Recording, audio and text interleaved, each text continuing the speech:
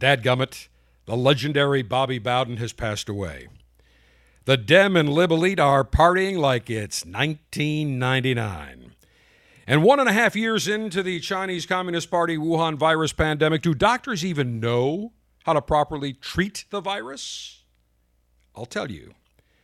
Bold Alpha is presented by Davidoff of Geneva, makers of Camacho and the Camacho Corojo, built with authentic Honduran Corojo to deliver a bold experience for those that defy the status quo. Prepare for the intensity with Camacho Corojo. Camacho, strength and character. It's in our DNA. Available at DavidoffGeneva.com. And by Gurkha, the world's finest cigars, including the Gurkha Nicaraguan series, loaded with all Nicaraguan leaf from the renowned Aganorsa Farms. The Gurkha Nicaraguan series is the fullest-bodied cigar in the Gurkha portfolio. Peppery, spicy, and rich while maintaining absolute smoothness. Add the Gurkha Nicaraguan series to your humidor today. Visit GurkhaCigars.com.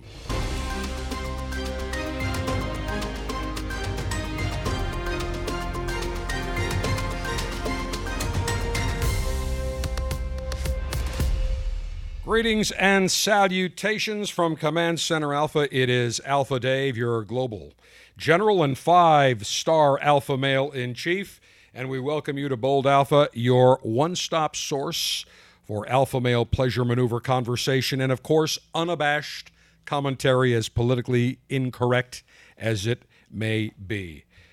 Not only has the football world lost a legend, but I think mankind has too. The great Bobby Bowden has passed away. Longtime Florida State University football coach. Before that, for 10 years, he was the head football coach at West Virginia University in Morgantown, WV. And I really was not that familiar with Bobby Bowden until I moved. I mean, I knew who he was.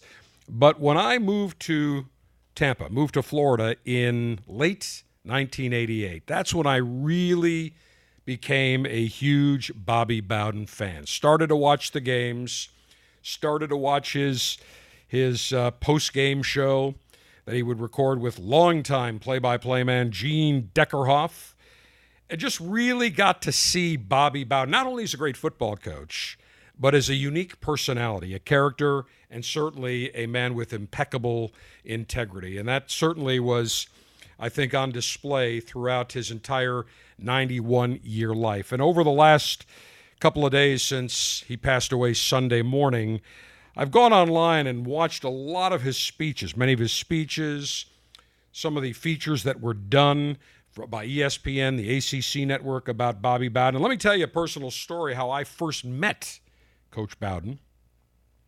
When I moved to Florida in late 1988, I did so to operate a full-service AM station in suburban Tampa. Now, at the time, a full-service station, kind of like KMOX or WBEN, WBAL, many of the well-known stations back in the AM heydays, where they had some music, but a big morning show with a lot of news, information, talk, sports, kind of a little bit of everything, if you will. And we eventually changed the format to more of a talk with a lot of sports on weekends. We carried the Florida State Seminoles. We carried the Notre Dame football package. We carried the CBS Westwood One package. So we had a lot of football, Tampa Bay Buccaneers, local high school football. But at the time, I was approached by the affiliate manager, general manager of Host Communications that had the radio contract, the play-by-play contract for the Seminoles, and they wanted a full-time outlet in the area where the station I was running was located. So it came down, and we struck a deal, and I said, great, love to have the Seminoles, football, basketball, but I said the deal is, I know we can get this sold to a number of advertisers that are big FSU alum, but you got to give me season tickets. Dave, no problem.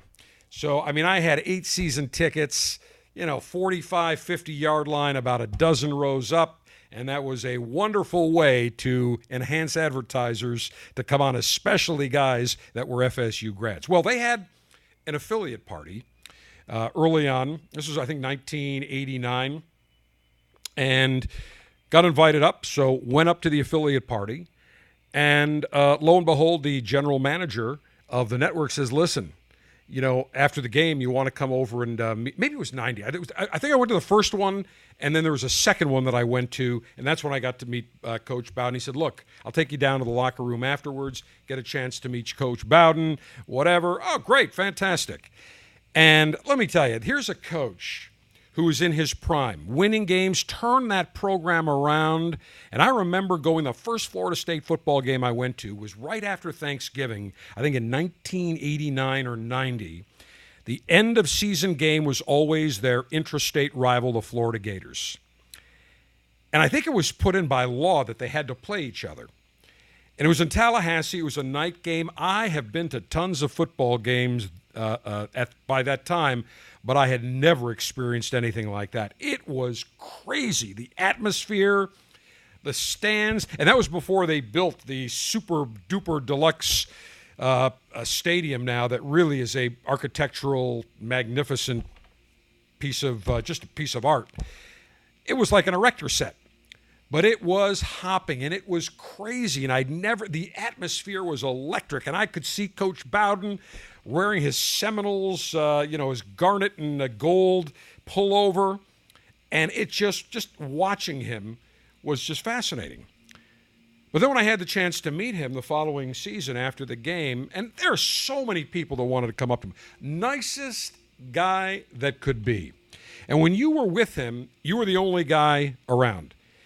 And he asked you questions. Oh, you're from Zephyr Hills. Oh, great. Hey, listen, I remember speaking to a booster club just outside of there. He had an impeccable, just incredible, just a real pleasure. And I'm, number one, a Syracuse Orange football fan since I'm an alum of Syracuse.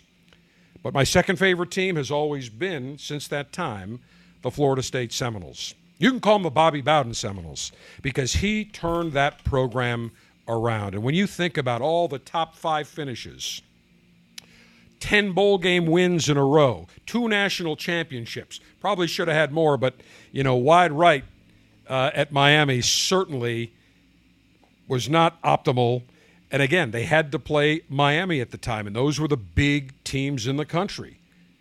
But what an incredible life. And I had the chance to listen to him, and his speeches, he was certainly a devout religious man, but not the kind of person that would basically proselytize other people. But certainly he had impeccable character. And he was married, I think, 72 years, and he just had a great story. Just a number of great stories talking about his family, his wife. And one of the interesting stories he relayed was that one of his first jobs was as the head football coach, head basketball coach, and athletic director at a small Georgia school. And at the time, he was coaching at Howard University, which became Samford University, which is now Samford University in Alabama. Had the opportunity, gets interviewed, gets the job. And first it was for the football job. And then, of course, when he takes it and he gets to the campus, they say, well, coach, not only are you the head coach of football, you're also the head coach of basketball and the athletic director. Now, Bobby said, I didn't know much about basketball, but nonetheless, what am I going to say? So he relays how the fact that in his first season as basketball coach, he said, I went 11-11. That's not bad. And he proceeds to say 11 losses at home and 11 losses on the road. Great sense of humor. He said, as the athletic director, I did the smart thing. I fired me. So just some great stories that he passed along. Great joke teller. Just always, and to see the number of players that came around that talked about Coach Bowden. And I'm talking about every race, every religion. And he always went into the home. He was the closer. And he'd go into the home and he would say, listen, now I'm going to coach him on the field, but I'm going to coach him about life and to be a good person. And let me tell you, the parents saw the man of integrity, and they're like, you're going to Florida State. And it was not a difficult sell because not only was the program great, but the aura of Bobby Bowden was great. And it was a very familiar atmosphere, very family-oriented. They'd always have dinners where it was the players, the coach's family. I think they did it like every Wednesday. So it was very interesting to see Deion Sanders, Coach Prime. Can't call him Deion, got to call him Coach Prime. Otherwise, I get very upset. He may leave the room. But he had an Instagram post and a Twitter post saying that best coach he ever had, man of tremendous integrity. And that was the same sentiments that were echoed by hundreds and hundreds of players and coaches and other people that he was around. Little fact that Sergeant Steve, did you know that when Bobby Bowden was at Florida State as head coach, that wasn't his first stint at Florida State? Did you know that? I didn't. He was the wide receivers coach for 3 years. I want to say from 65 to I think 68 or 69 before he took the offensive coordinator job at West Virginia, and then eventually got the head coaching job after 5 years when the head coach of West Virginia at the time was taking a job, I think, at Texas A&M. So Bowden got that job at West Virginia. But very interesting. He was the wide receivers coach for 3 years. Amongst the players that he coached, a one Burt Reynolds. Interesting factoid. Huh. That's right. And Lee Corso, our good buddy from ESPN, very close to Coach Bowden. In fact, I've got to give Lee a call this week. I'm sure he's certainly very upset about that. But what an incredible life that Bobby Bowden left, 91 years. And what's amazing is his home address and his home telephone number were always listed in the Tallahassee phone book. People would stop by, and if you wanted something signed, people would say they would leave it at the front door with a note, and he would sign it and have it back on the the front. You come back about 3 days later, and there it'll be. And it would be. And a number of reporters said, I see his number, and I figured, well, I'd like to do an interview. I hope it's kind of weird. I'm going to call the man at home, and he would answer, or his wife Ann would answer. Yeah, sure, yeah, come by. And one of the female reporters was talking about, I think she was working at the time for the Orlando Sentinel. She's now with ESPN, and she wanted to do an article about Ann Bowden, and her paper said, yeah, that would be great. The woman behind the coach. And they've been married at that time for 50 years or whatever. So she said, everybody said his number is listed in the Tallahassee phone book. So I pick up the phone one day and I call, and Ann answers. And the reporter says, I tell her who I am, that I'm from Orlando. We'd like to do a story just about you and, about this and that. And she says, I was on the phone with her for about 10 minutes, nice as can be. And she says, well, why don't you just come up to the house and pick me up, and we'll go out to lunch and we can talk for as long as you want. And sure enough, she goes up later that week, goes to the Bowden household, picks up Ann Bowden, takes her out to lunch, and wrote a great story. And she relayed that. And the same thing with Coach Bowden. Like, they said, some reporters would say, Coach, can I get an interview? Yeah, come on over to the house. He always had time for everybody. There was a Twitter post I think I saw. It was either Instagram or Twitter, an article that at the time there was a reporter for the college, I think the campus radio station. And certainly he wasn't, big media, wasn't ESPN. He wasn't any of the big networks, any of the big newspapers or wire services at the time. And he, same thing, picked up the phone, called Coach Bowden and said, Coach, I'm with the radio station, and any chance I could do an interview? I know you're probably busy. And he said, sure, why don't you come on by tomorrow at 4 o'clock? And sure enough, he said Coach Bowden took as much time as he needed. And Nick Saban, Sergeant Steve, did you hear the story that Nick Saban relayed about Coach Bowden? I don't know if you heard that. Which one? When Nick Saban was a graduate assistant at Kent State University in Ohio, Nick Saban initially is from West Virginia. Mm-hmm. I think he was only about 25 miles from Morgantown. But Bobby Bowden, coach of the West Virginia Mountaineers at the time, knew Nick Saban's father, because Nick Saban's father was, I think, a Pop Warner coach. And somehow their paths crossed and they knew each other. Well, when Nick Saban was a graduate assistant at Kent State, Nick's father passed away. And about a week or so or two later, gets a call. And they say, it's Coach Bowden.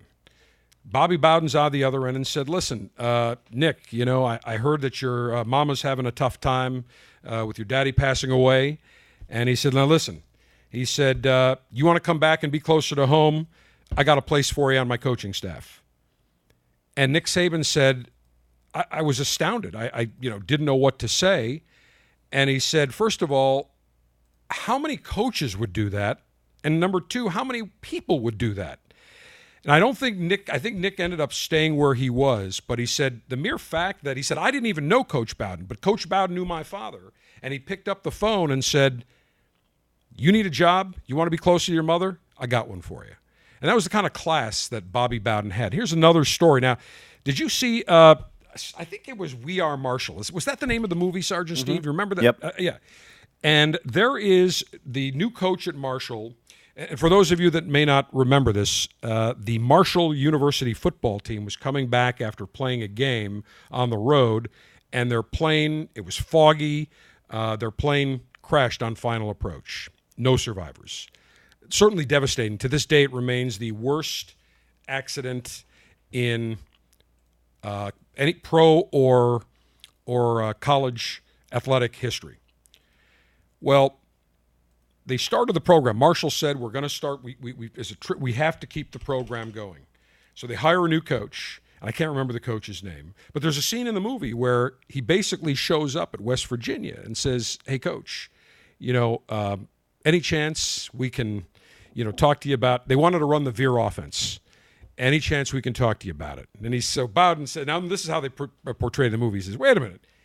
You want me to come? You want to come here, our rival, and give you our playbook and see our films? And the coach says, yeah. Bobby says, come on back. And he shows them where all the films are. Nothing was on video. It was all on film, whatever it was, 16 millimeter film. And he says, help yourself. Here's the playbook. Opened it up. And a couple of players walk in, and unbeknownst, on the back of the helmet, they had a cross, and they had the Marshall, the M for Marshall, as a tribute. And the coach for Marshall looks up and says, real class, Coach, class all the way. Well, that was a true story. I actually researched that to find out if that was just Hollywood or if that was true. 100% true. Bobby Bowden invited the coaches over, spent time with them, opened up their entire video, their film library to them to look at all the film they wanted, gave them the playbook, how many coaches, again, would do that? Very few. Coach Bowden looked and said, well, we're not playing you guys this year, so go ahead.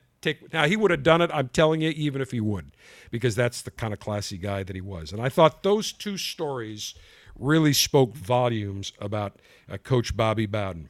And certainly he was even after he left the Seminoles, and he just wanted one more year. And my feeling at the time was, a legend like that, give him one more year. You had Jimbo Fisher on your staff. He was the coach in waiting. He was going to get there. You could have said, hey, listen, Coach Bowden is going to coach one more year, then it's going to be Coach Fisher. I felt they should have given him one more year. Now, at the time, they were, kind of on the slide a little bit, but they were getting built back up again because, again, they had a good offensive coordinator in Jimbo Fisher, who was going to be the head coach. And to me, a legend like that, you give him 1 year, and in his book, he kind of wrote about it. And he said, I actually did the university a favor because they were going to fire me. And he said, I knew the backlash. They would never recover from that. So I said, I'm resigning. Now, he said I wasn't happy about it, but I got over it. And initially, he was going to leave Tallahassee. And the more they thought about it, they said, nope, we're going to stay in Tallahassee. And to the very end, his phone number and his address listed in the phone book. And over the last number of years, he was on the lecture circuit. He would speak, still high in demand at dinners. And he said, I would go pretty much anywhere because he really enjoyed speaking. And really, it was interesting. On Sundays, he would go to many churches and he would kind of deliver a very inspirational sermon. But when you think about Bobby Bowden, I think to me, just class. Great sense of humor. And I'll never forget, he was just a down-home kind of guy. Even from dadgummit. Now, dadgummit, I'd never heard the word dadgummit. I'm like, what? Dadgummit. But just the way he said it. Now, dadgummit, we're going to go out there. We're going to play hard. I'll never forget some of the commercials he did. He did one for Ford Taurus at the time. And I can just picture Bobby getting the script saying, all right, boys, I tell you what, Coach knows what to do. We got it covered. And the commercial kind of went like this. I like Taurus. Now, Taurus, listen to me here now, is a good car. You're going to like Taurus. You're going to like how it looks. You're going to like how it drives. So go get yourself over to Ford dealer and get yourself a Taurus. That's essentially, I'm kind of paraphrasing, but that's essentially what the commercial was. And when you listen to him, you'd say, dadgummit, that guy loves Taurus. You could just see him driving around. I don't know what he drove, but you could say, I could see him driving around in a Taurus. And even the commercials he did, there was a big potato chip company at the time in the Southeast. I don't even know if they're still around, called Golden Flake. And I remember that all the coaches in the Southeast, Alabama, Bear Bryant, Bobby Bowden, Steve Spurrier, they all had contracts to endorse Golden Flake potato chips. And they were all, Golden Flake was like the official potato chip of the SEC, of Florida State, of every stadium. And just watching some, and you can go to YouTube and watch some of these old commercials. And just Bobby Bowden sitting there. Now, listen here. I like me some good potato chips. Golden Flake tastes good. All right? It is fine. It is crunchy. You're going to like it. You know, of course, he takes the potato chip, the crunch, and you're saying to yourself, I got to go out and get some Golden Flake potato chips. Because Bobby Bowden was sincere. He was a no bullshit kind of guy. Up and up. Now, that doesn't mean he was perfect, and he would tell you that. But some great, just overall, between the affection shown by other coaches, other players. I think the stories that I relayed about what Nick Saban said, about when Nick Saban's dad died and he heard that Nick's mother was not doing well, he said, I got a job for you. I mean, what he did for Marshall University, opening up the film library, giving him the playbook, that's class. And I don't think you see that today anymore. You know, when I think of class coaches, Sergeant Steve, tell me if you'd agree with this. The guys that I think about, Bobby Bowden, Gene Stallings. I don't know if you know, a lot of people may not be familiar with Gene Stallings, but he was in college. I always thought that he was not a good fit as a head coach of a pro team, but college, especially his last stop at Alabama, did a great job. And he left while he was on top. They had just won a championship, and they had a winning program. I think Don Shula, Marv Levy. To me, those are the guys that when I think about class and integrity, I think of those guys. Would you agree on that, Sergeant Steve? I agree with all those, yeah. Anybody else you'd add to that list? Before my time, but Paul Brown. Paul Brown, yep. Paul Brown, yep, low-key kind of guy, but well-loved. I mean, look at the disciples that he ended up, Bill Walsh, and I didn't realize how tight Bill Walsh was with Paul Brown. And actually the big mistake the Bengals made, and I know you told me this, Steve, is that when Paul Brown was stepping down, instead of naming Bill Walsh as the head coach, he named a guy that had been with him a little bit longer. That turned out to be a mistake. Yep, and Bill Walsh left for California, and the rest is history. The rest is history, exactly. You got that right. But, again, he learned a lot from Paul Brown. So I think of those kind of coaches. Now, where Command Center Alpha headquarters are located, there are a ton of VIPs that come through the building. A lot of athletes, a lot of many coaches, head coaches, pro coaches, college coaches. And let me just relay a couple of stories for you. Nick Saban comes in, who's on a recruiting trip, and I see him coming through the building in the lobby. And so I always like to joke with these coaches. I'm a Syracuse fan, and Syracuse is no threat to win a national championship anytime soon, especially under Dino Babers. That's a topic for another day. But I see Coach Saban, and he's wearing his crimson jacket, and he's got the crimson-colored tie on, and he's always looks good. And he was on his cell phone. He gets off his phone, and I kidded him. I said, Coach, listen, my Syracuse Orangemen have already been here. They've gotten all the 5-star recruits, so you can go back to Alabama. Now, you don't know how they're going to react. He starts laughing. He smiles, and he says, I actually coached at Syracuse. Now, I didn't know that at the time. I said, you did? Come on. He said, yeah. He said, I was the defensive backs coach for a year under when Paul, is it Bill Maloney? Paul Maloney, whatever it was the head coach at Syracuse. That was before Dick McPherson got there. And I said, I had no idea. He said, yep, was there at Syracuse and had a great year there. I said, all right, Coach. Well, even then, they've already come in, and, he kind of laughed, shook my hand. Pleasant guy. Now, he's not the kind of guy you want to go out and have a beer with. He's a pretty low-key guy. He's not, like a Bobby Bowden. But that was the first thing. Sergeant Steve, who was the previous coach at Auburn that got fired that now I think is the head coach at, is he at UCF now? Gus Malzahn. Gus Malzahn. So Gus Malzahn comes through. This is got to be maybe 6 months before he gets whacked. Or after the season. He was coming right before the season he got whacked. Comes in on the Auburn University plane. He's going through the lobby, And I see him. Now, he comes in like in a sweatsuit, and he goes into one of the restrooms, and 5 minutes later, he comes out wearing a tie. Now, clearly, he was either, I think I know what he was going. I think, if I'm not mistaken, he was attending the Outback Bowl signing ceremony. So we made the change. They sign the contract. They get a box of cigars. They make a big deal. They do interviews, and then they fly back. So as he comes through, and I said, hey, Coach, listen, my Syracuse Orangemen, they already got all the 5-star recruits. They got you can go. And he just looked at me. Didn't say a word, not even a snicker, not even like, hey, good one, man. Not even a shake my hand. He just like shakes his head, walks right by. And as he walks by, I go, nice talking to you too, Coach. No personality. When he got whacked, I was actually thrilled. And to me, the coaches like Bobby Bowden that are accessible, and I don't even know if it's a function, it could be a function of the tremendous money now. People will say, well, coaches have tremendous demands on their time. Do you think Coach Bowden didn't? You think Bear Bryant didn't? You name any of the great coaches. They all had tremendous demands on their time. They all had to do the shows. They all had to do the appearances and talk to the booster clubs.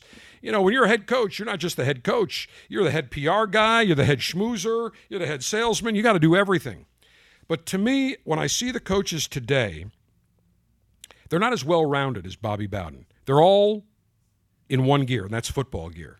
That's all they really know how to talk about. Like, if you were to sit down and talk to Bobby Bowden about World War II, or talk about politics, or Marv Levy, for that matter, who is a Harvard graduate, you could sit there for hours, and they'd talk to you about a multitude of subjects. A lot of these guys today, like a Kirby Smart, now I don't know the man, or a Steve Spurrier, you think you could sit there, Sergeant Steve, for a couple hours and talk about world history and politics? I don't know. What do you think? Kirby Smart, no. Steve Spurrier, maybe. Maybe. I mean, but look at some of these other coaches. Now Nick that Saban, he's retired. When probably. he was coaching, maybe not. But, you look at a lot of these guys today, I just don't think they have the aura. They don't have the personality. Bobby Bowden, I think, was just such an outsized personality that it's difficult to compare because you can't compare anybody, I think, to him. But to me, if you just take a look at Bobby Bowden, the fact that personable, affable, would stop to talk to anybody, and even people said, hey, at the stadium, whether it was the janitor, the custodial staff, whether it was the support crew, he treated everybody like you were talking to him one-on-one because he was a humble guy. There was no pretense with him. I never got the impression, and talking to people that know him said the same thing. He's not the kind of guy that's going to say, hey, listen, put me over the corner of this restaurant, nobody bother me. Put me in a back room, I don't want to see anybody. Now, the coaches today, absolutely. He's not like that. He enjoyed the fact that people would come up. He enjoyed the interaction because he was such a personable and affable gentleman. So, as you're describing him, it sounds like Joe Madden, former Rays manager here. Exactly. Joe Madden, same thing. I've seen Joe Madden out and about and said, and you just call him Joe. I mean, you don't call a manager, hey, manager. It's different. You don't call him coach. But Joe would be out and about, and you'd see him, say hello to him. You're exactly right. Those are the kind of guys. And I think Bruce Arians, I'm sure, is the kind of guy, if you say, hey, coach, want a Crown Royal? I got one for you. Hey, baby. Win or lose, we booze. You're right. That's exactly right. What is it? No risk it, no biscuit. Come on, baby. Let's have the crown. So, those are the kind of coaches I think that are always, to me, not only are they successful on the field, but I think they're successful overall because, and not everybody's been born with a personality. Not everybody is going to have the outgoing, gregarious personality. Just not how it is. But to me, I think that college football and I think humanity has lost just a great person, an affable person. The state of Florida's lost a great person. The likes I don't think we'll probably ever see again. He was really just bigger than life. The kind of guy that you would see approachable. I'll tell you, another guy that I would put in that category was Dick McPherson, the longtime coach at Syracuse University. Coach Mack would go to the Varsity Pizza restaurant owned by the Dellis family. That place has been around for 80, 90 years on Marshall Street. And you would see him at lunch. He'd be there at least 3-4 times a week. And he would talk to all the students. He'd always have his navy blue blazer on, his orange and blue Syracuse tie. And you could go right up to him. Hey, coach, how you doing? Affable, would talk to you about anything. And to me, I think college, you lose that today where a lot of these coaches just don't interact with the students. But Coach Mack also made it a priority. Very affable, big personality as well. Brent Musburger, I remember on every football broadcast saying, one of my favorite guys, the great Coach Dick McPherson, Coach Mack, one of the greats, the ambassador. And he really was. Those are the kind of guys I think we don't see anymore. Is it because the money is so huge, there's more pressure? Maybe. But ultimately, I still think when you're at a college, you ought to be around the students. And, I mean, you could see Coach Bobby Bowden loved being around him. I think Steve Spurrier did as well. And there was Bobby Bowden had a great line. He said, now, you know how before a game, the head coaches always go to midfield and shake hands? Well, of course, except Steve Spurrier. Spurrier wouldn't do it. Spurrier was kind of a sourpuss and, said some things that I thought were not very classy, but Bobby Bowden always kind of had the best of him. One quick thing. There was before a game, a big Florida State game. Sergeant Steve, I don't know if you heard this, but the quarterback for Florida at the time threw a football in the direction, wanted to hit Bobby Bowden. Now, it wasn't accidental. Now, there was no discipline, and a lot of people were pissed that Spurrier didn't discipline the quarterback. So they asked Bobby Bowden about it. He said, now, Coach, would you have done anything different if, your quarterback, threw a football at Steve Spurrier? He goes, yeah. He goes, first of all, our quarterback wouldn't have missed. And that had the whole room cracking up, and that was the end of that. But he always knew how to diffuse it. And I'll tell you, I think the biggest testament is the number of opposing coaches that talked about Bowden. So, look, I love the guy. Having the chance to meet him, I thought was fantastic. I knew people that were very close to Bobby Bowden, and they said, what you see is what you get. Just a huge loss. He is going to be laid to rest in Alabama in a private ceremony on Saturday, but he's going to lie in repose, I believe, at the state capitol this Friday, and then also at the Florida State University Athletic Center Friday afternoon. So, Coach Bobby Bowden, rest in peace. An absolute legend, a one-of-a-kind, the likes we will never see again, dadgummit. For 6 decades, Camacho has been working hard to build the best damn cigars around, perfecting, preserving the authentic Corojo seed. That's the foundation of the Camacho blends. They talk about strength and character, and that is in Camacho's DNA. And so is the Camacho Corojo cigar. Complex, flavorful, no compromises. It is bold, it is rich, it is tasty. And it's built using wrapper, binder, and filler that is grown and harvested in the legendary Jamastran Valley in Honduras. A 5th priming wrapper, deep, dark, rich. 3 primings in the filler. What you get is a cigar strikingly dark in appearance. Camacho Corojo makes a statement with intensity that's backed up by cedar and earthy notes. A bold experience for those that defy the status quo. Camacho, strength and character. It's in our DNA. Well, the Dems and Libs are partying like it's 1999, and we have multiple examples. Exhibit A, Obama celebrating his 60th birthday at his Martha's Vineyard estate. 13 acres, $12 million he paid for this, I think, 8,500 square foot house. And here's what's amazing. We always hear all the Dems and Libs talk about climate change. We have an existential crisis with climate change. Sea levels are rising. The earth is going, it's having the flu. Temperatures are rising and cooling and you name it. There's something going on with the climate. But it's always, ever notice with the Dems and Libs, everything's a crisis. It's an existential crisis. Okay? If we don't do anything now about creating America into a socialist state, it's a crisis. If we don't do anything right now by not wearing masks, it's a crisis.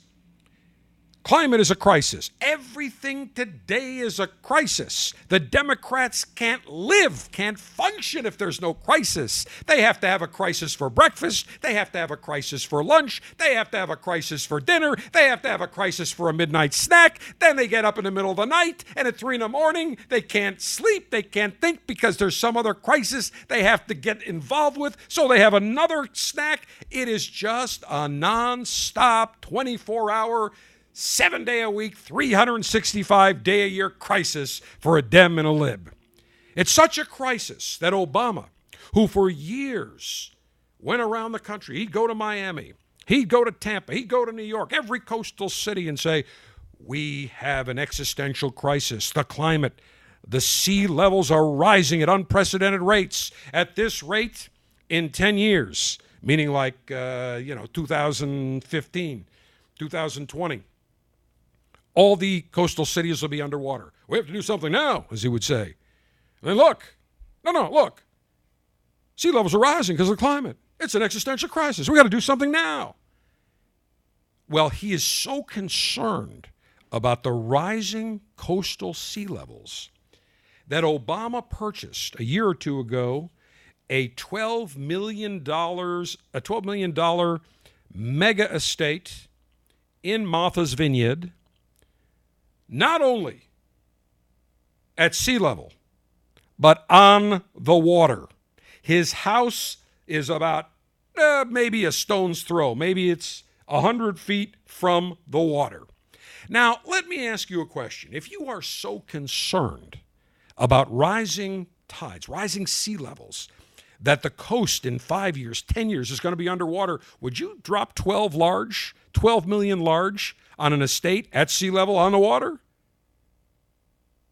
As I have stated numerous times, climate change is nothing more than a way for the elites to transfer wealth from the lower class and middle class, and even the lower upper class, to the globalist elite top 1% and elitist politicians. Do as I say, not as I do. And we now have Exhibit B. Saturday evening, Obama's celebrating his 60th birthday, wearing a light-colored Hawaiian shirt, white pants, has a giant party. Now, initially it was going to be 600 people and 200 caterers and staff, but he cut it down. He dropped it from 800 to 600. He had to disinvite people. He disinvited Nancy Pelosi. How'd you like that? He disinvited David Axelrod, who was the man that got him to the White House. He was the political genius, the brains behind the campaign and operation. And apparently, many of his former staffers, his close inner circle, were dumped at the last minute because he said, well, we got to cut it down. Because the only reason he cut it down is because of all the pressure and heat he was getting by saying, wait a minute, you're saying we've got this Delta variant going around and everybody should mask up and we shouldn't have these super spreader events, but you're still going to have it. And the excuse he said was, well, everybody's got to wear masks and everybody's going to has to be vaccinated and everybody has to get their temperature checked. All bullshit. One, as one of the great Tampa Bay Lightning Russian players would say, number one bullshit. Total number one bullshit. And that's exactly what it was. So he cuts the guest list from 500, 600 to 400. And the people that got cut were pissed. They were pissed. They were hurt, saying, wait a minute. We get disinvited. And it was basically a call saying, you can't come. People that had been with him from the get-go. Obama, we just talked about Bobby Bowden, a man with impeccable integrity, great class, affable. Obama has no integrity, has no class. I don't care how much money of a Netflix deal Michelle and Barack Obama got. I don't care how many millions they've raked in with their book sales and their Spotify deal and all the speaking engagements. Money and class are two independent items. They may have money, but the Obamas have no class. I can tell you, if I ever threw a party and there were people that were with me from the beginning, and I had to cut people, and I'd say, well, you know who I'm going to cut? I'm going to cut those people that I'm really maybe the celebrities or other people that I'm not as friendly with. But the people that have been around me from the beginning, that's who is going to attend the party. That's it. But no, he wanted to have all the VIPs. He wanted to have the Oprahs and the John Legends and Christy Teigen. She's another winner. So he throws this big party. Now, people that live on the island of Martha's Vineyard were pissed. They were apoplectic. Secret Service every 2 minutes is shutting down roads, blocking roads, changing roads, blocking things off. Major inconvenience. Now, how did all these VIPs, these ultra-liberals, these big Dem donors, these big Obama worshipers, the ones that talk about climate change being an existential crisis. Existential, we've got to do something immediately. By the way, the World Health Organization said if we don't do something immediately, within 5 years, it'll be too late. And of course, now all the libstream media is saying we have to do something now. We got to get rid of fossil fuels. We got to go to electric vehicles. Never mind, we don't have enough power plants for that. Never mind, you'd have to build more nuclear, which nobody wants. Or you'd have to build natural gas-fired power plants. Nobody wants that.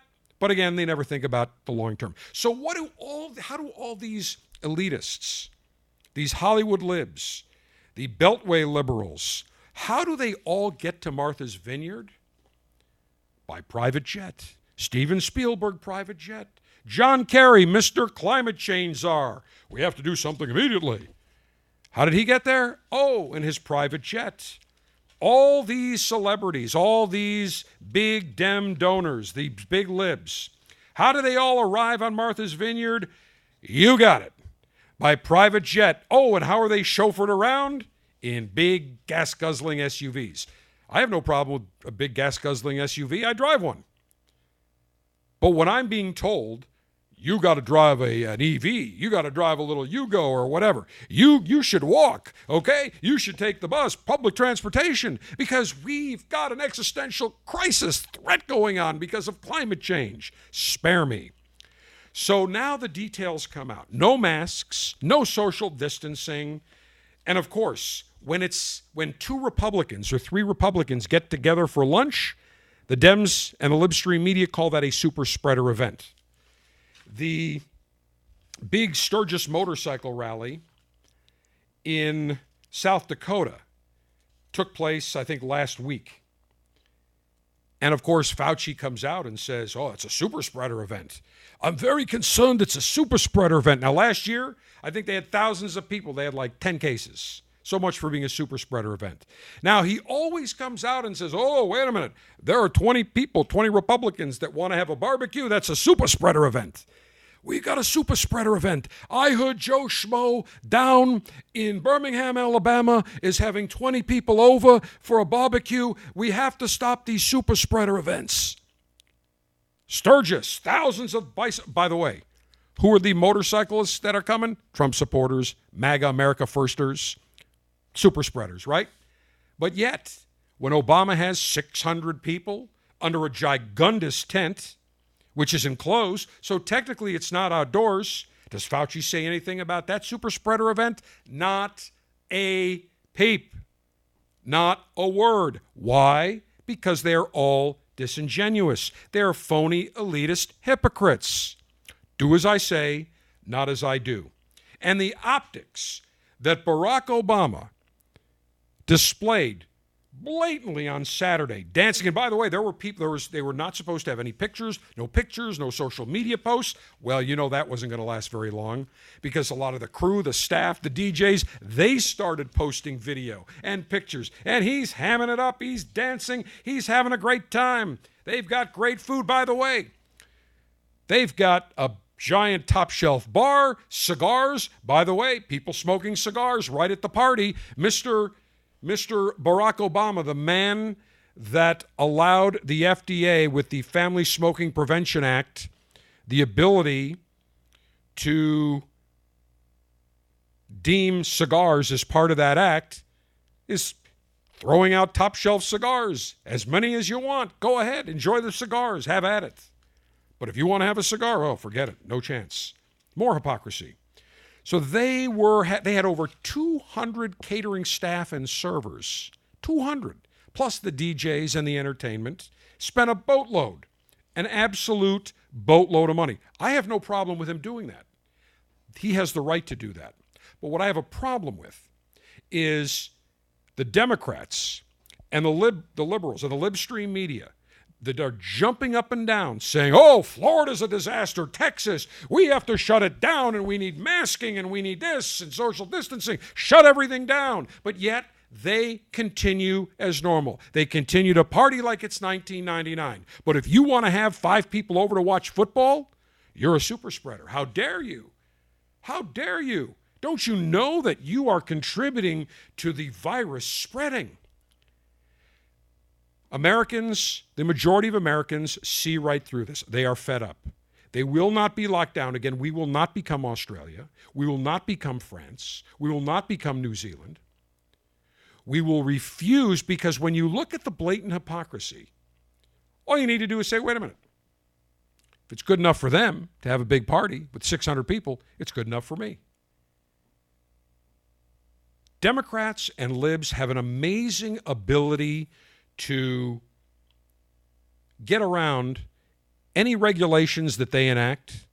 They'll jump up and down on their soapbox decrying the fact that we have to close down and shut down, and you shouldn't go to your hairdresser, you shouldn't go out, you shouldn't eat. But yet Nancy Pelosi goes in the middle of the pandemic, no problem, gets her hair done.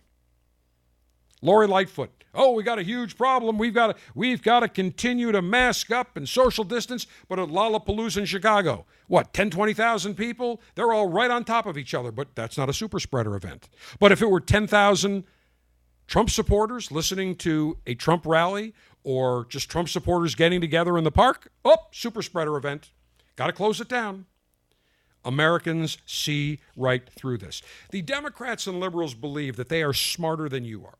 They believe that only they have the intellectual capability and capacity to make correct judgments on how to live your life.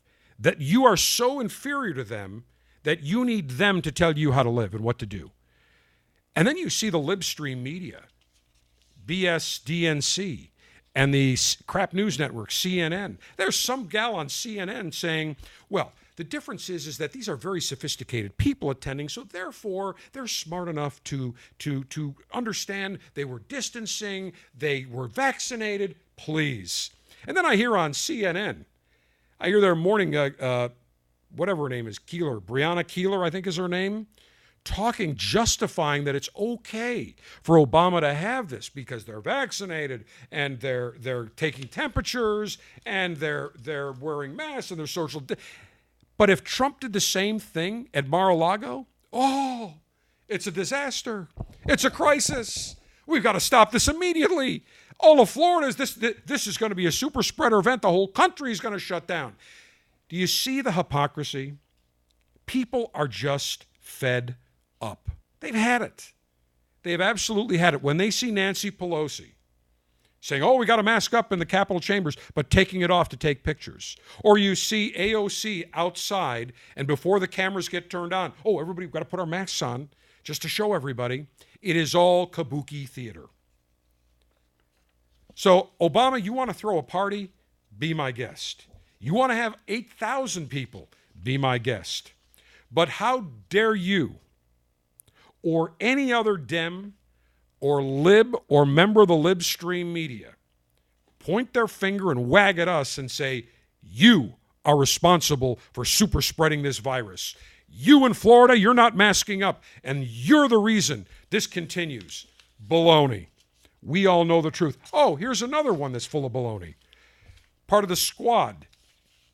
Socialist, Marxist, enemy of America, Rashida Tlaib, congresswoman from the Detroit area.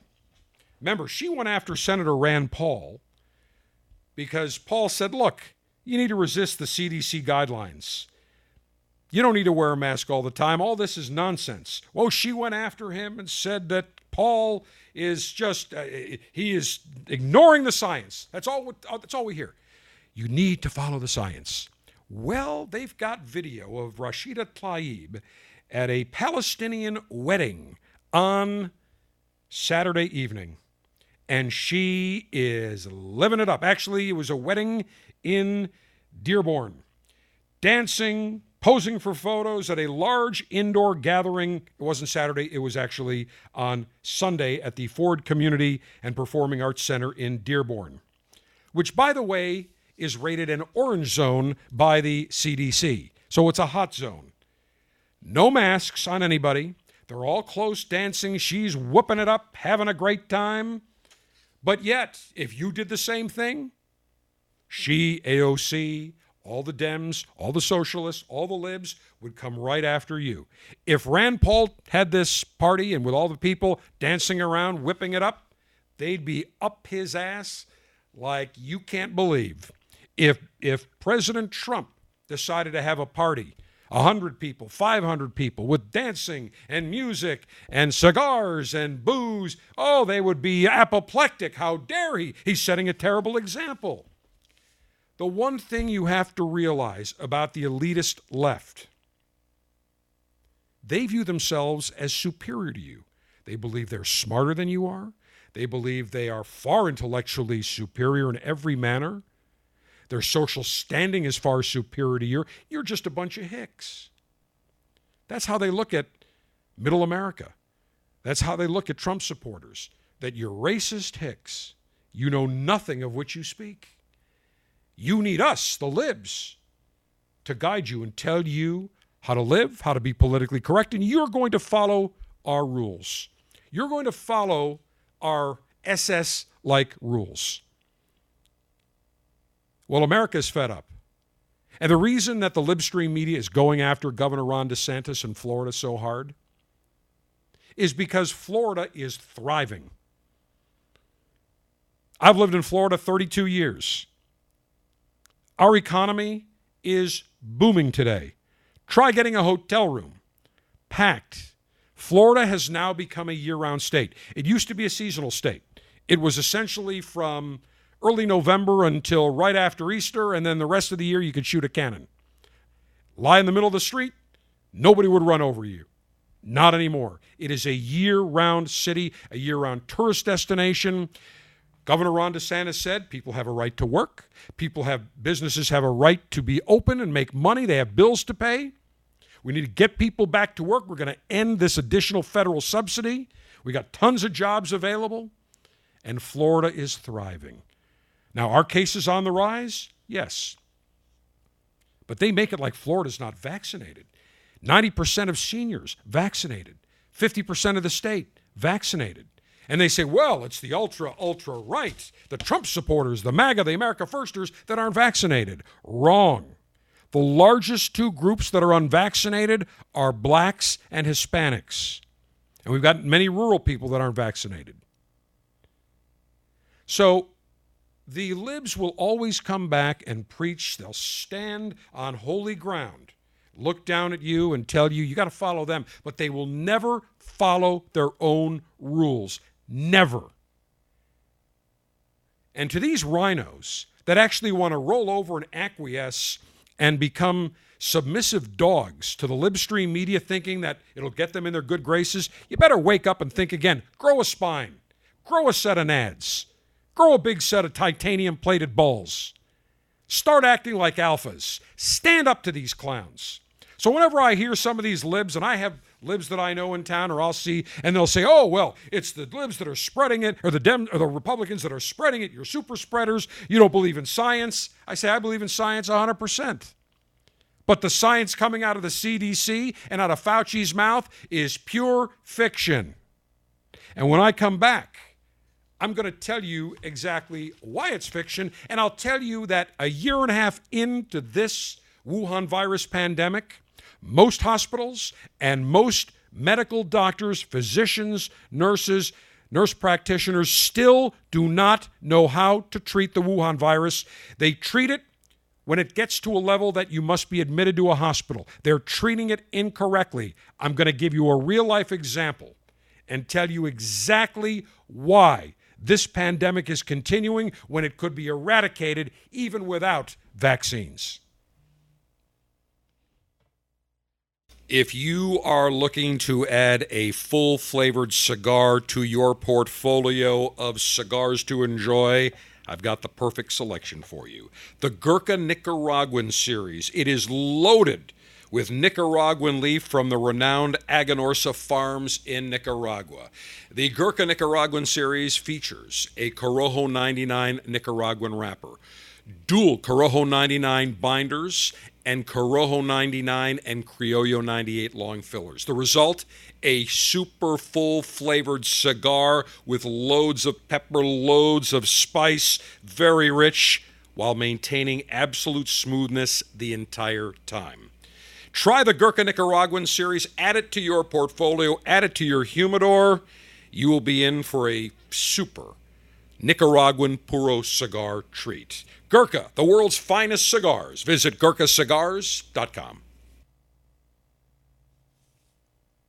Before we get to our final item today, let me tell you, Obama had cigars at his big shindig birthday party on Saturday. Now, I guarantee you, all those people that were smoking cigars, they're probably like, hey, listen, don't tell anybody. Loves cigars. Who knows? Maybe, by the way, Obama, big cigarette smoker for many years. He would still smoke in the White House. You notice he always would chew gum? That was a Nicorette. And who knows if he smokes a cigar now and then? I have no idea. Cannot tell you that. Oh, going back to Bobby Bowden for 1 second. Bobby Bowden, whenever he'd go on the golf course, there would always be Crown Royal and cigars. I found that out. I never knew that he enjoyed cigars and the Crown Royal. So who knew? But Obama had loads of cigars. Probably great cigars. But he's not the only one that has great cigars. If you are a member of the Cigar Dave's Officers Club, you too. And I'll tell you, you're going to enjoy better cigars than Obama, because Obama's not a cigar connoisseur. He's not the general. All right? He doesn't have the cigar knowledge and the sophistication and refinement that yours truly, because not only am I Alpha Dave, I'm also Cigar Dave. I have dual aliases. And the Cigar Dave Officers Club, if you join, you will get 3 fabulous premium cigars shipped to you every month. Now, for our August selection, you will not get 3. No. You're going to get 4. Why? Well, when I spoke to Alejandro Torrent, the man behind the part of the family behind Casa Torrent, he and his father, Alberto, the Torrent family has been growing cigar tobacco in Mexico since 1880, and they grow phenomenal tobaccos. I mean, their San Andrés Moron, Maduro, the Corojo, Criollo in big demand. Phenomenal cigar tobaccos. And a few years ago, they came out with the Casa Torrent 1880 series. And it started with 1, and now they have 4 different cigars in the lineup. They have the Claro, which uses a Mexican Habano Criollo San Andrés Claro wrapper. It's more of a mild to medium-bodied cigar. Then they've got the Casa Torrent 1880 Colorado. A little bit darker, a little bit more flavorful than the Claro. Uses a Mexican San Andrés Marron or Maduro wrapper. It is a beauty. And then there is the Casa Torrent Oscuro, a dark wrapper Mexican Habano Criollo San Andrés. It's a nice, rich, hearty cigar. And lastly, the Casa Torrent Maduro. It uses a very, very dark, almost a near black San Andrés Maduro, fullest body of the Casa Torrent 1880 series. So you're going to get 4 of those cigars. And the reason is, when I talked to Alejandro Torrent a couple of months ago, I said, look, Alejandro, I know you want to do the Casa Torrent 1880. So which 3 do you want to pick? Because we send out 3 cigars. And he said, no, I don't want to do 3. I said, well, we have to do 3 because that's what our members sign up for. They get 3. He goes, no.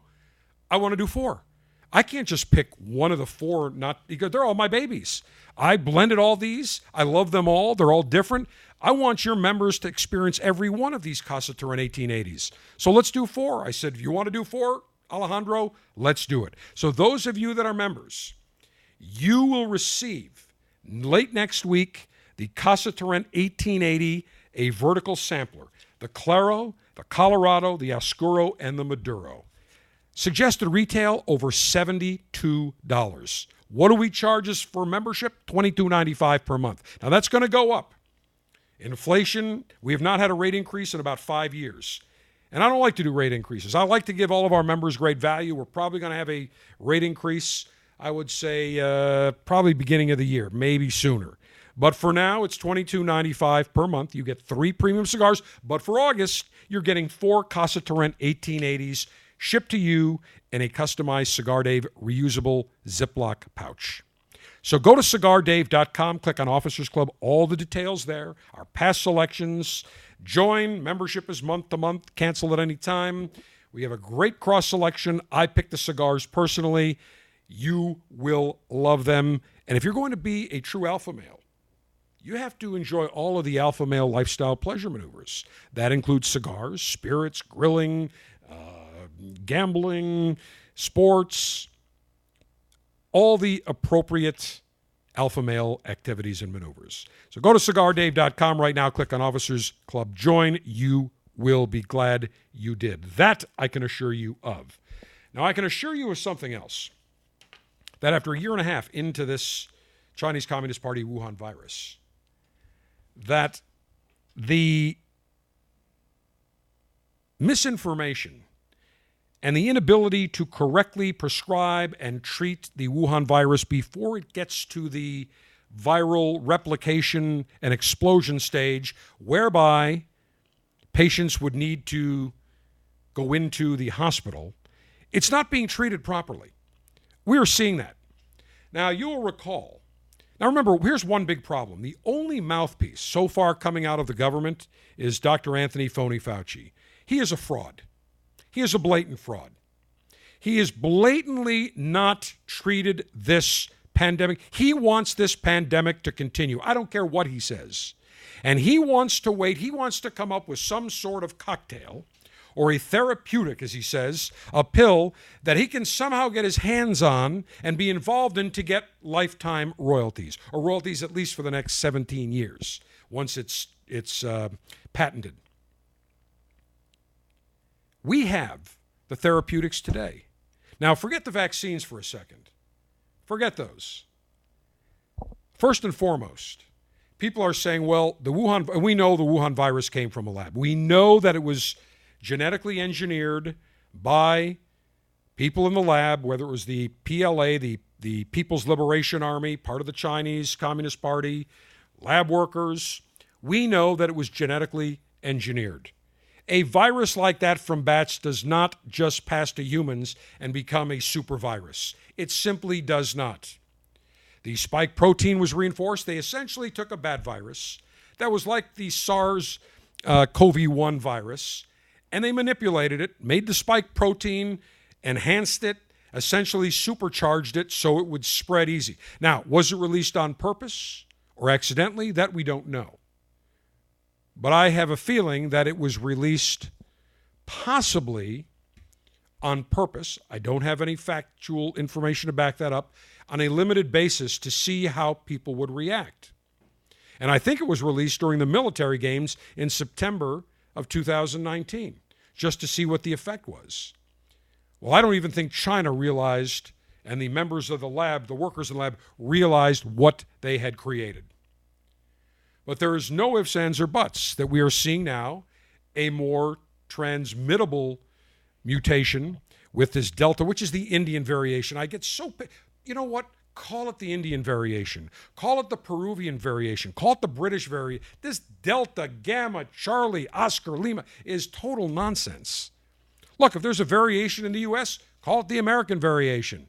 That doesn't mean we're racist against some country. I mean, is Nile virus a slap at Egyptians? No, that's where the virus came from.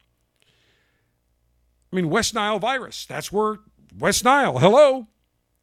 Do we say Lyme disease? That's from Lyme, Connecticut. Are we basically discriminating against people from Lyme, Connecticut? No. That's just where it came from. The Hong Kong flu came from Hong Kong. I mean, these are common sense items here.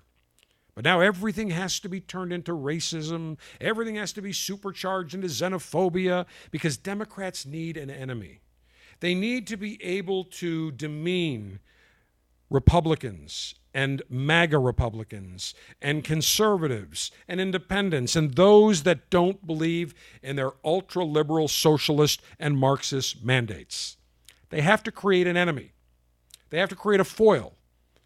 So now everybody that disagrees with them, you're racist. Even now, people look and say, you know, you've played the race card about 18,000 times too many. Enough. It doesn't work anymore. Crying wolf.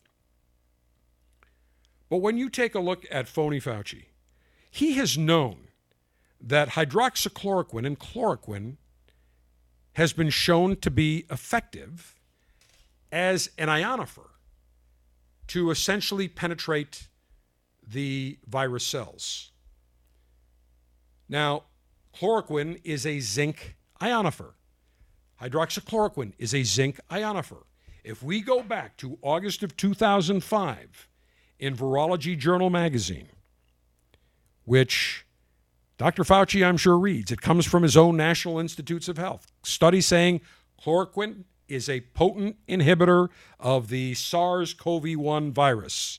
Well, we know that CoV-1 and COVID-19 are 94% genetically similar. Same RNA, 94%. They are both coronaviruses with the crown and the spikes. We're seeing that it works.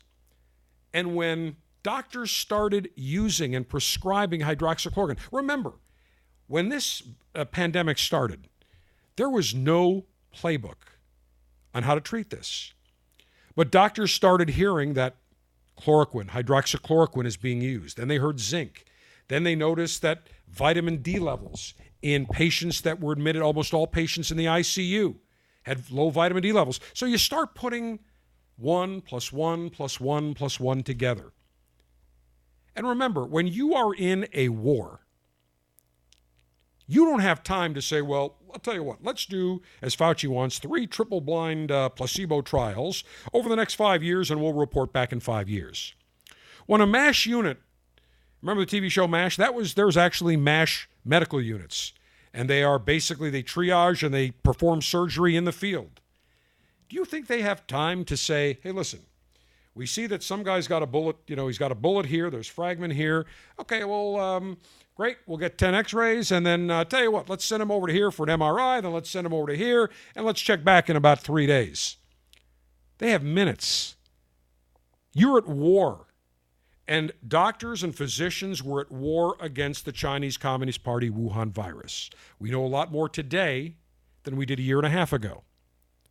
But even with that knowledge, most hospitals, most medical doctors, physicians, do not know how to properly treat the Wuhan virus prior to the viral load exploding in a human's body, which therefore necessitates a trip to the hospital, a stay in the hospital, and most likely, if it gets bad enough, a stay in the ICU. The goal should be to treat people before the virus explodes and need to get to a hospital. Can it be treated before? You better believe it.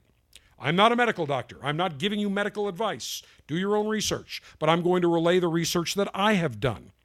And I've spoken to numerous physicians that have been following a certain protocol that has worked and a prophylactic protocol that has worked. So let me give you a perfect example of what the misinformation and mistreatment of patients today, how it's being affected, what's going on today in the medical world. So I have a very good friend. Calls me, I don't know, about a week and a half ago or so. Says, I'm not feeling well. I got the cold, I got the sore throat. I said, have you been tested for the Wuhan virus? No, haven't been tested. I said, well, look, here's what I would do. If I were you, immediately I would start taking quercetin. Quercetin, hydroxychloroquine, ivermectin all have the same antiviral properties. They are zinc ionophores. They allow, essentially, the interaction of zinc ions to get into a human cell. So you can have chloroquine alone, you can have quercetin alone, you can have hydroxychloroquine alone, but the problem is that's like the gun. You need a bullet, and the bullet is the zinc. So the hydroxychloroquine, the quercetin opens up the cell because it's a zinc ionophore. It allows the zinc to go in, and zinc is known as a virus killer. It is an antiviral killer. It's that simple. So in addition to that, you should also take vitamin C, 1,000 milligrams daily of vitamin C, and you should take 5,000 IU of vitamin D3. Now, I'm not prescribing it. I'm not telling you. I'm simply giving you information. You make your own decision. You do your own research. It's out there. It's loaded on the internet. It hasn't been suppressed. It's everywhere. I mean, just do a study. I tell you what, do a search. Virology Journal, chloroquine, August 2005.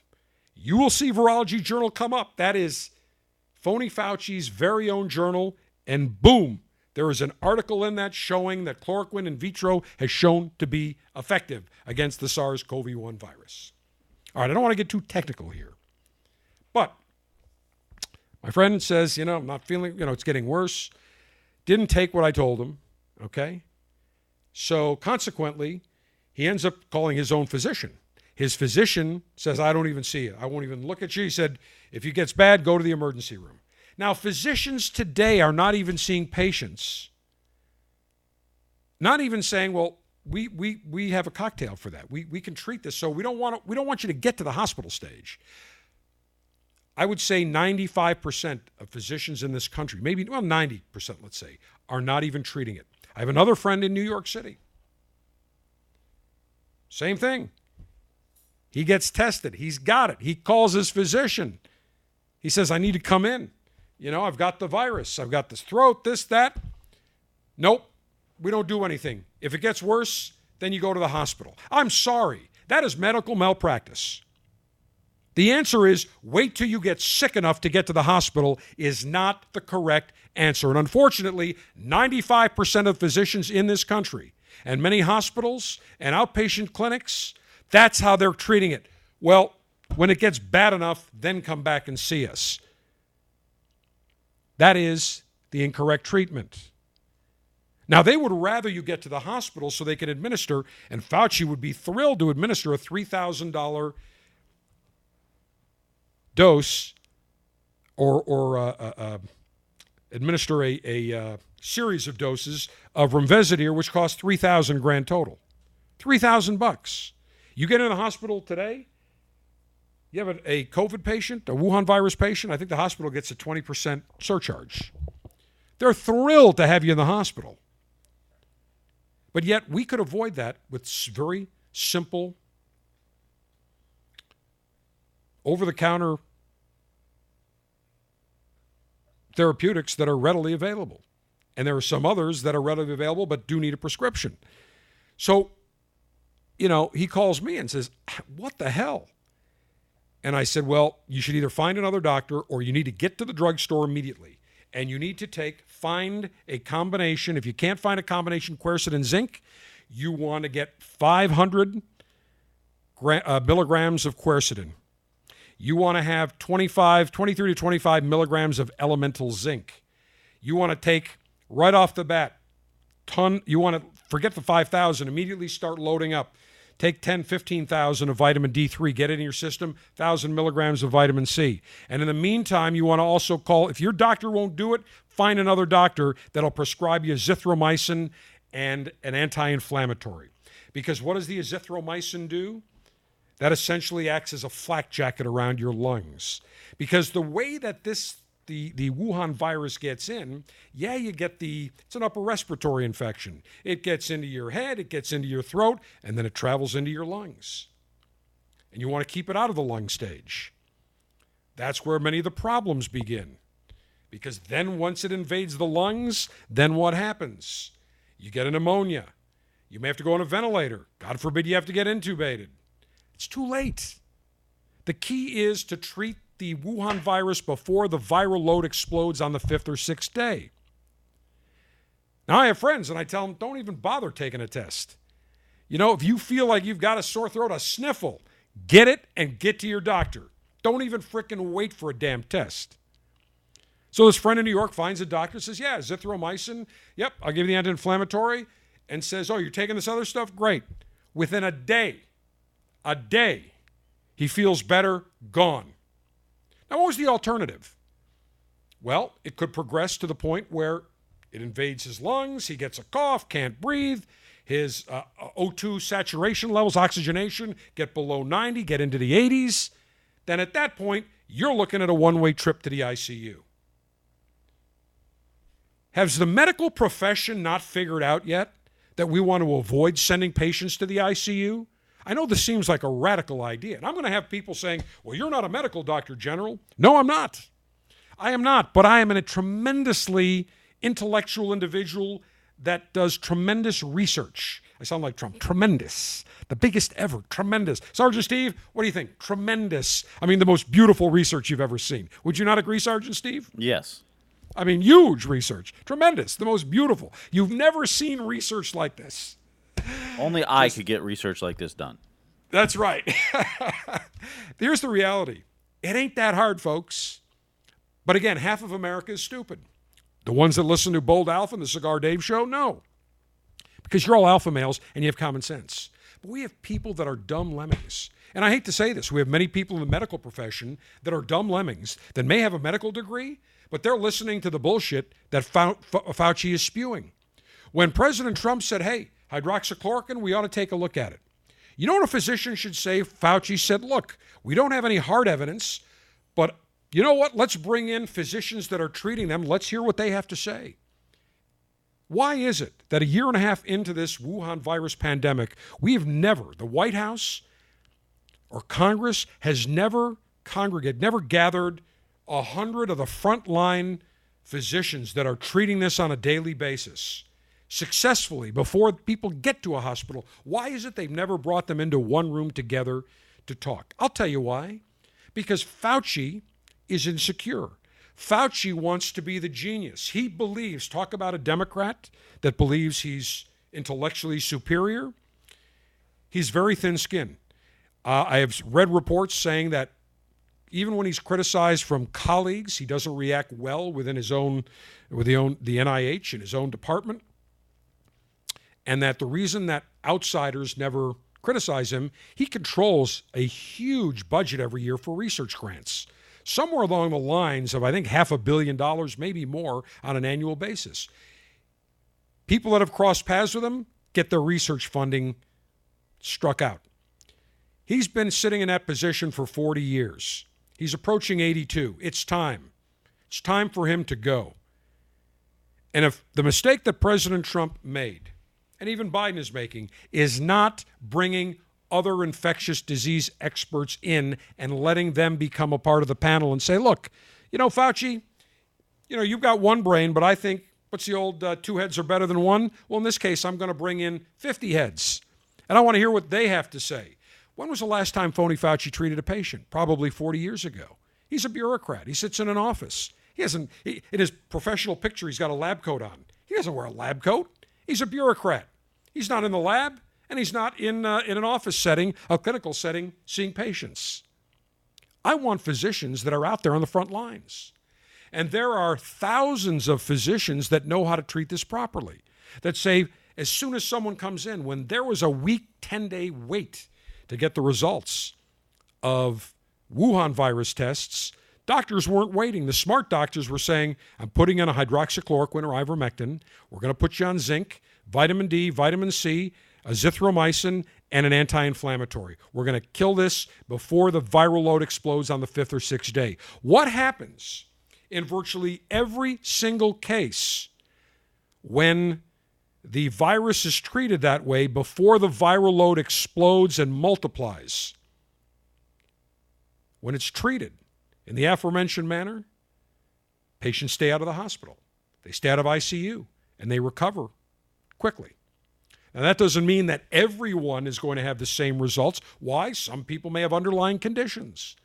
But in most every instance, this pandemic would be over if we treated the virus in that manner and also prophylactically gave every American a 500 milligram tablet of quercetin daily, 25 milligrams of elemental zinc, a tablet of, or a little, it's like a little gel cap of vitamin D3, 5,000 IU and 1,000 milligrams of vitamin C. If we gave every American and told them, take this every day, one of these, every morning you take this virus would have nowhere to go, because zinc and the quercetin act as viral killers. It essentially, they essentially shut down the virus. The virus just ends up getting whacked. It's that simple. And you can't just take the chloroquine or hydroxychloroquine or ivermectin and quercetin alone. It has to be combined with zinc, just like you can't take zinc alone. Why? Because zinc needs a zinc ionophore to be able to open up the cell so the zinc can get in and destroy the virus. If we put every man, woman, and child, and it's all safe, there are no side effects. If we put every man, woman, and child in this country and around the world on it, we would have this pandemic eradicated. That's simple. Doctors that have treated patients this way and have placed patients subsequently on a prophylactic dose of this treatment have done great. They haven't gotten it. And I can tell you that I take the one hydroxychloroquine a week, but I also take the quercetin daily, the zinc daily, the vitamin C daily, the vitamin D3 daily. Take it every day, and I've been taking it. Knock on, I've also been vaccinated. I got two of the Pfizer vaccines. But still, even though you have the vaccine, you want that treatment. Call it the Zelenko protocol, call it the anti-Wuhan virus protocol, whatever you want to call it. Discuss it with your physician. I'll give you another example. I get a call from a friend, 85 years old, a year ago. Was out to dinner with the neighbors for dinner. Gets a call 3 days later. Husband tests positive for the Wuhan virus, so does the wife. He says, you may want to get tested. Fine. He goes and he and his wife get tested. Sure enough, this friend of mine, he is positive, test positive for the Wuhan virus. His wife, negative. All right? So, calls his doctor. His doctor says, you don't do anything. You may just be asymptomatic. Well, a couple of days later, starts to get the sore throat, starts to get tired, starts to get lethargic, starts to get a little bit of, starts to feel like, maybe starting to get a little cough, something along those lines. So after a couple of days, it gets worse. He calls his physician. His physician prescribes an anti-inflammatory. Now, when he called me and told me that, I said, okay, that seems to me like partly a partial treatment, but it's missing a number of other things. But we'll see what happens. Well, sure enough, a couple of days later, he gets worse. He calls me and said, listen, I know you talked about that protocol to go on. I said, yeah, hydroxychloroquine, zinc, vitamin C, vitamin D3. I said, I'll send you information, but you should make up your own mind. I didn't tell him he should do it, he must do it. I simply said, here's the research, here's the articles, here's videos, here's what physicians that have treated this way are saying. You make your own call. So he and his wife review the information. He calls his physician. His physician says, I don't normally treat it that way. However, if that's what you want, I will prescribe it. My friend says, yes, that's what I want. So late that afternoon, his wife goes to the pharmacy and gets the hydroxychloroquine, gets the zinc, gets the vitamin D, gets the vitamin Z3, also gets the azithromycin. He's already on an anti-inflammatory. He takes it that afternoon. That night, still feels lousy, doesn't feel so great. Next morning, wakes up, starts to feel better. Doesn't feel as lethargic, doesn't feel, like he's just dragging, that flu-like feeling you get. Takes it again the next morning. By that afternoon, feels better. Tells his wife, I want to go into the office and get my mail. She says, you're not going anywhere. You're staying right at home. So, feels better. The next morning, wakes up, feels great, takes it again, gone. Symptoms are gone.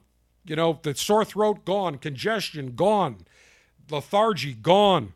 He's playing tennis 5 days later. So the physician calls him, after he was on this for, 3 days to see how he's doing. He's saying, hey, just checking on you. How you doing? He said, I feel great. All gone.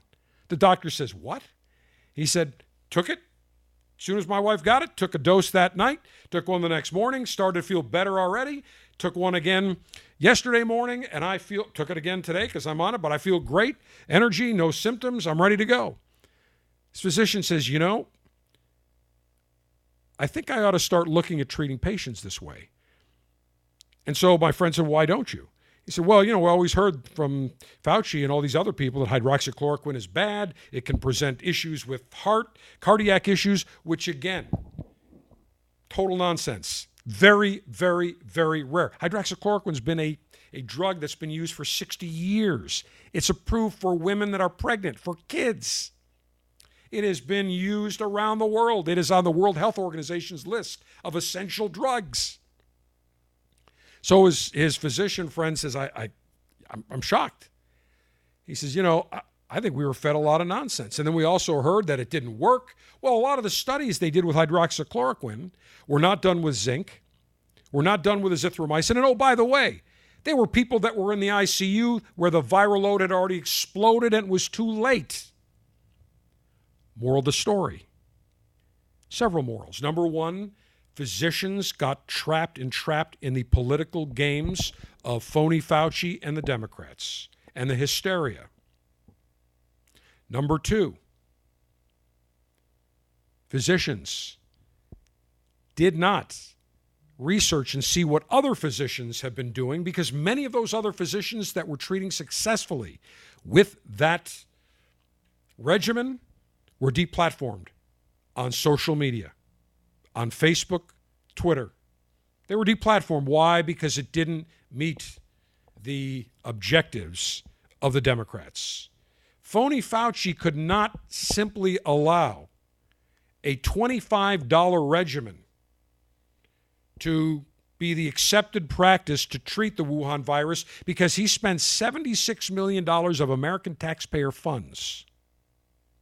$76 million of American taxpayer funds to develop remdesivir. And has it been effective? Marginally. $3,000 for the treatment. And the only thing that's been shown is that if you're going to come out of the hospital, instead of staying X number of days, it cuts it down maybe 3-4 days. That's it. But if you're in the ICU, remdesivir may not be working. $3,000 probably not working. We have a solution. Doctors must be informed. Hospitals must be informed. The answer to patients is, you think you've got it? You tested positive? I won't see you. Just go to the emergency room. That is incorrect. And this other friend of mine that ended up going to his physician that turned him away, he ended up going to one of those urgent care centers run by one of the big hospitals here in the Tampa Bay area. They said, well, we'll give you an anti-inflammatory, but that's all we give. He's like, well, what about anything else? No, that's how we treat it. Again, had he not gone to my physician, had I not referred him to my physician who set him straight, put him on the proper protocol, and by the way, talk to him 2 days later, how you feeling? Fantastic. Feel great. Just, your doctor's a rock star. Fantastic. And now he's got me on the right prophylactic treatment so I can keep it away. And by the way, as we are recording this, I see that Cuomo is resigning. She is going to, Lieutenant Governor Kathy Hochul from Buffalo, becoming the New York State governor. First dame to be governor. Cuomo. In 14 days. Oh, in 14 days. Kim Jong Cuomo is gone. That rat bastard, bye-bye. Total, absolute fraud. Another one. Do you know that in New York State, I've spoken to many physicians that I'm friendly with who would love to use hydroxychloroquine in concert with zinc, vitamin C, vitamin D, azithromycin, and anti-inflammatory to treat the Wuhan virus. Do you know that Cuomo signed an executive order forbidding New York State physicians, forbidding them to write any prescriptions for the use of the Wuhan virus? They will go after their license. They will prosecute them. Now, if somebody needs it for malaria, fine. But if somebody needs it for the Wuhan virus treatment, and I have multiple physicians I've spoken to in the last year that are irate saying, we know this works. We know it works. But again, guys like, and I'm watching him on, I've got Fox News on right now, and you can see he's talking. I don't have the sound on, but you can see he's probably giving his line of bullshit, his sob story that he's so wonderful. Let me tell you, his father was a son of a bitch. Mario Cuomo, and I knew Mario Cuomo, and so is Andrew Cuomo. The apple doesn't fall far from the tree. They're two SOB bastards. The crumbling empire state of New York, far better without him. Far better.